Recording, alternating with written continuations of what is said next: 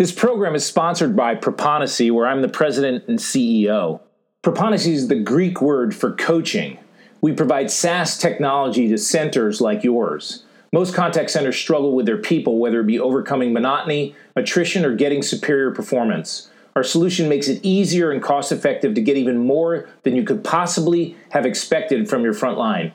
The result is loyal customers, engaged employees, and winning, provable, profitable results. You can reach us at proponisi.com.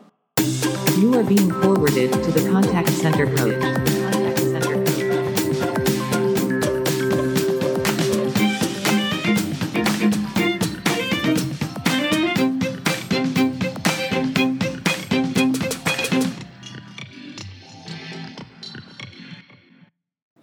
Have you ever heard of the term paradigm shift, or there's a new paradigm out there?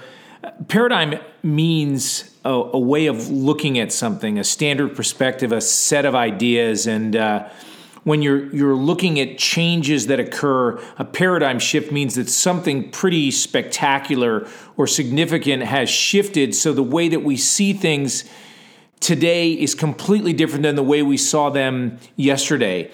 I think the very first paradigm shift that I ever experienced was when the movie Jaws came out. You see, after I saw the movie that Jaws came out, my entire paradigm of the ocean shifted, and it shifted for everyone around the world that saw the movie. I grew up near the ocean. I spent a lot of time in the ocean. And if for some crazy reason you live somewhere where you've never seen the movie Jaws, I would encourage you to watch it unless you really love swimming in the ocean, and then maybe you don't want to see the movie. Anyway, we used to swim all over the ocean, way out in the ocean, but the moment that movie hit, everybody's perspective changed, and all of a sudden, everybody, you could see the line of people had moved much farther in closer to shore than they ever used to be before, and there was a significant paradigm shift in the way that you swam in the ocean and the way you see the ocean, and that still exists some 40 years after the movie came out. And if you've ever heard the music from the movie Jaws, you just know it when you hear it, and well, we'll let enough be said about that. I think that America suffered a paradigm shift when Watergate came out. I think that people started to trust the government less. And of course, 911 was a pretty massive paradigm shift when you look at how airports changed, and going to airports and flying on airplanes and all the security that came with it. That was a pretty massive shift in the sense that our perspective, our ideas, and the way that things occurred changed. Well, another one is certainly going to be the pandemic. There's a massive paradigm shift in where people work and the entire move towards people working out of their homes. And this has hit every area of the workforce, and certainly has hit contact centers as well. People that own houses now where there's two people working in the family now want two offices in their house so that both people can work at home but be separate. The spare bedrooms of houses are now going to have many more fold-out couches so that they can be a second office versus just a double bed or beds in there that are taking up more space.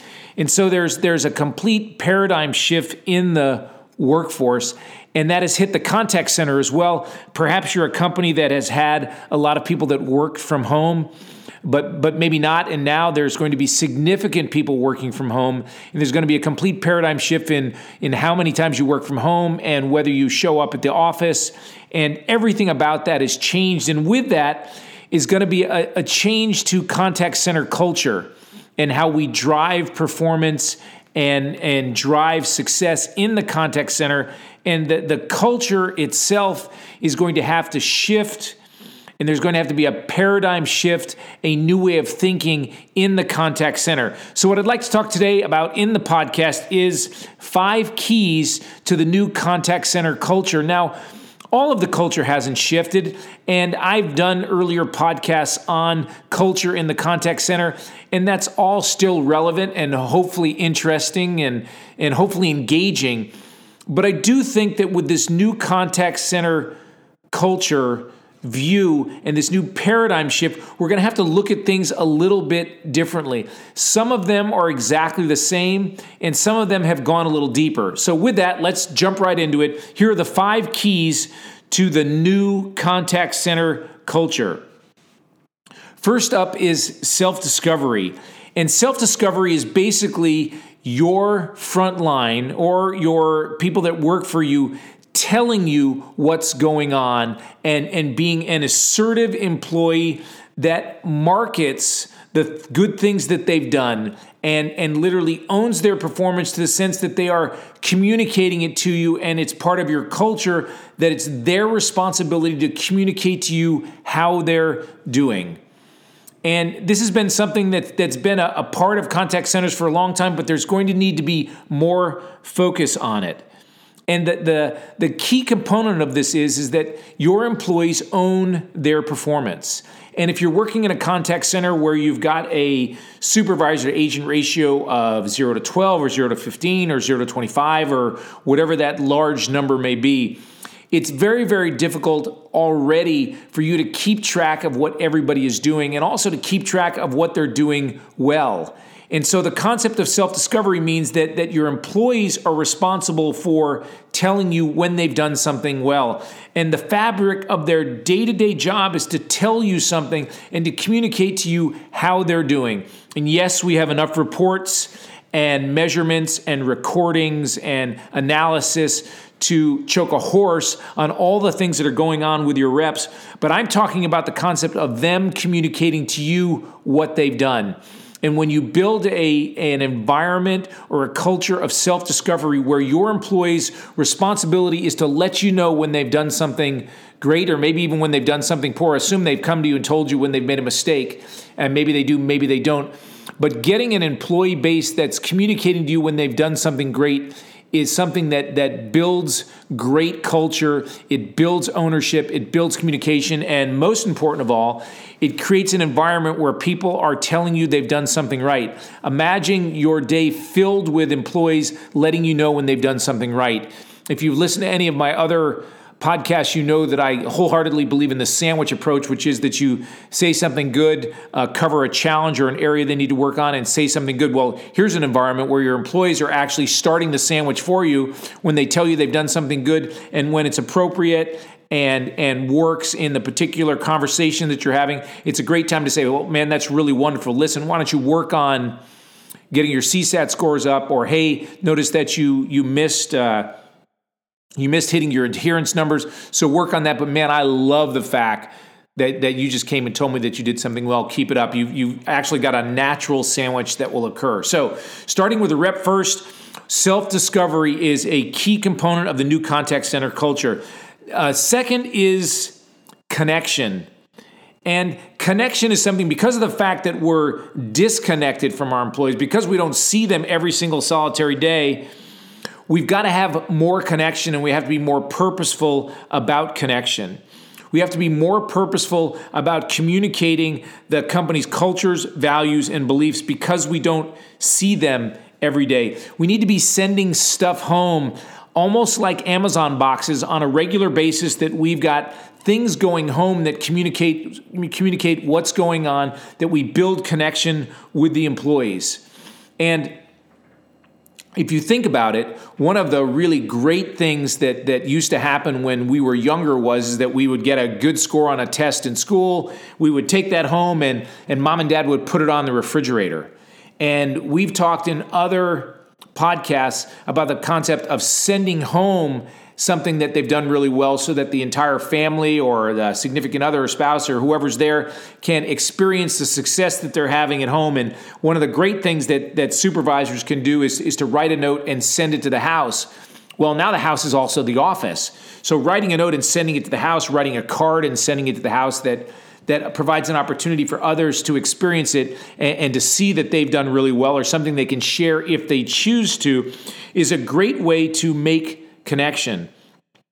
We need to connect with them not only in not just what they've done, but what they will do. So communicating to employees on things that are coming up or things that they're getting close to or milestones or legacies or anything that shows not only what they've done, but hey, you're really, really close to having a streak of 25 in a row, or you're really close to getting your 1,000th or 5,000th or 10,000th perfect score. Keep it up. Keep doing it. Leaderboards, participation boards, activity updates, shout outs, peer-to-peer recognition, all these things create connection, which is critical to culture. And we need to have more teams than ever. And not just the supervisor team that you have, but teams that are related to connections that you make. It might be favorite TV shows or the Super Bowl team that they're voting for, or whether they're more an ocean person or a lake person, or your favorite sport or your favorite outside activity, or the types of books that you like to read, or the types of music that you are. Anything that we can do that creates teams, that creates connection, is valuable and builds culture. How many different intentional things are you doing to create connection? If it's not something that you're doing on a regular basis, it's something you need to be doing, because connection reduces attrition, connection improves performance, connection improves employees' attitudes and how they feel about the organization, and everything about connection is positive and something that you need to do to build culture. Third up is a new one, and that is repetition. Repetition needs to be part of a successful culture. And I'm not just talking about the repetition of taking the same call over and over again every single solitary day. You see, there are no more signs at home. There's no more quick huddles. There's no more walk-bys. There's no more pictures. So all the things that we used to do to try to create some repetition, to try to create some connection with the company, or a value or an attitude or a success or a celebration or some sort of legacy reminder, you can't do that because they're at home. So there needs to be more of those type of repetition where we repeatedly go back and remind people of what's been done or what's occurred, and it's going to have to be done in innovative and different ways. There's more distraction at work now that you can't see anymore. The distractions that are occurring in the home, we don't even know what they are. So our ability to be able to repeat and help our employees retain and remember and reinforce and do are things that we're going to have to do in a repetitive fashion. So burst training becomes important, and burst communication, short bursts of reminders, short bursts of quizzes, short bursts of training, short bursts of gifts or reminders or celebrations of success that allow people to remember over and over again.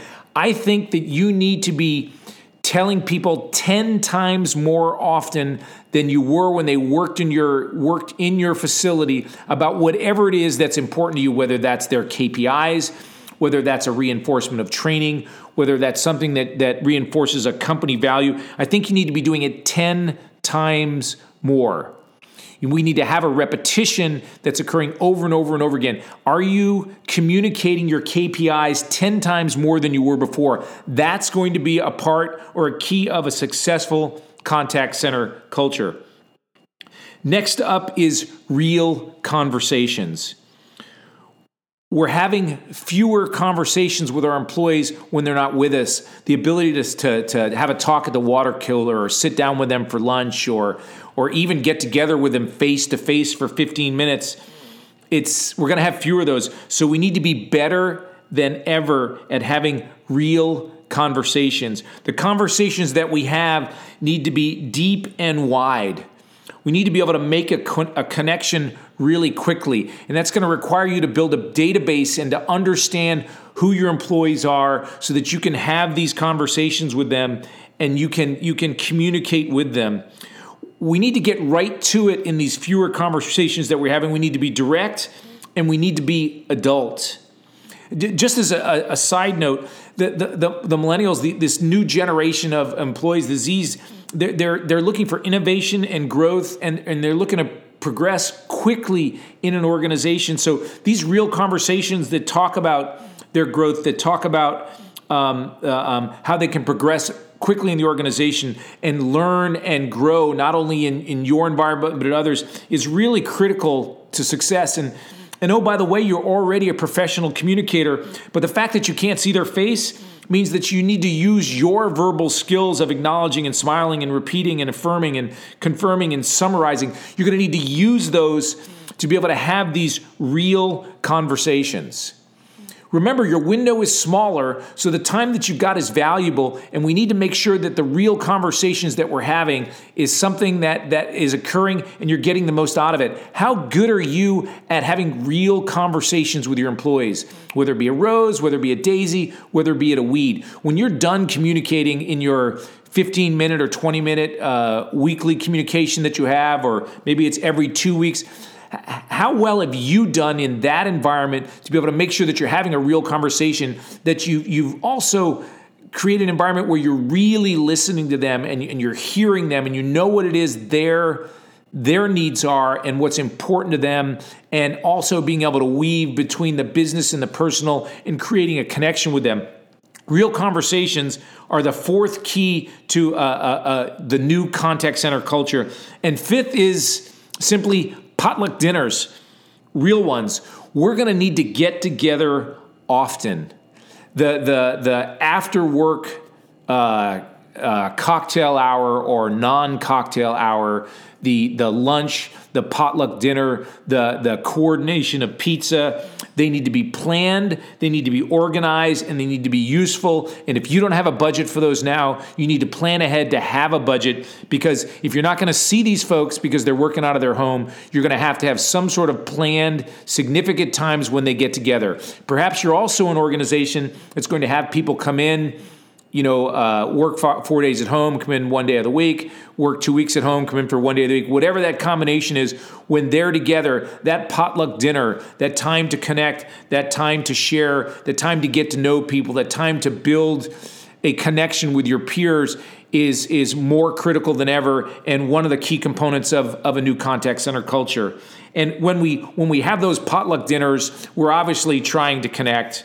We're obviously trying to reinforce. I'm sure you're probably going to do some sort of training when they come in. So all of these moments, these new moments that we have that few are far between, are really, really important. I guess the best example that I can give you is that I'm not quite sure where you are in life, but if you have aging parents, you find that every conversation with them becomes more and more important, because you're not sure that you're going to have another one, or you're not sure how much longer you're going to have another one. So the bucket list, the things that you've always wanted to do with your parents, the things that you've always wanted to say to your parents become more important, and you begin to measure your time with them as, wow, did I do everything that I wanted to do? Did I say everything to my mom and dad that I wanted to? Or maybe it's a grandparent.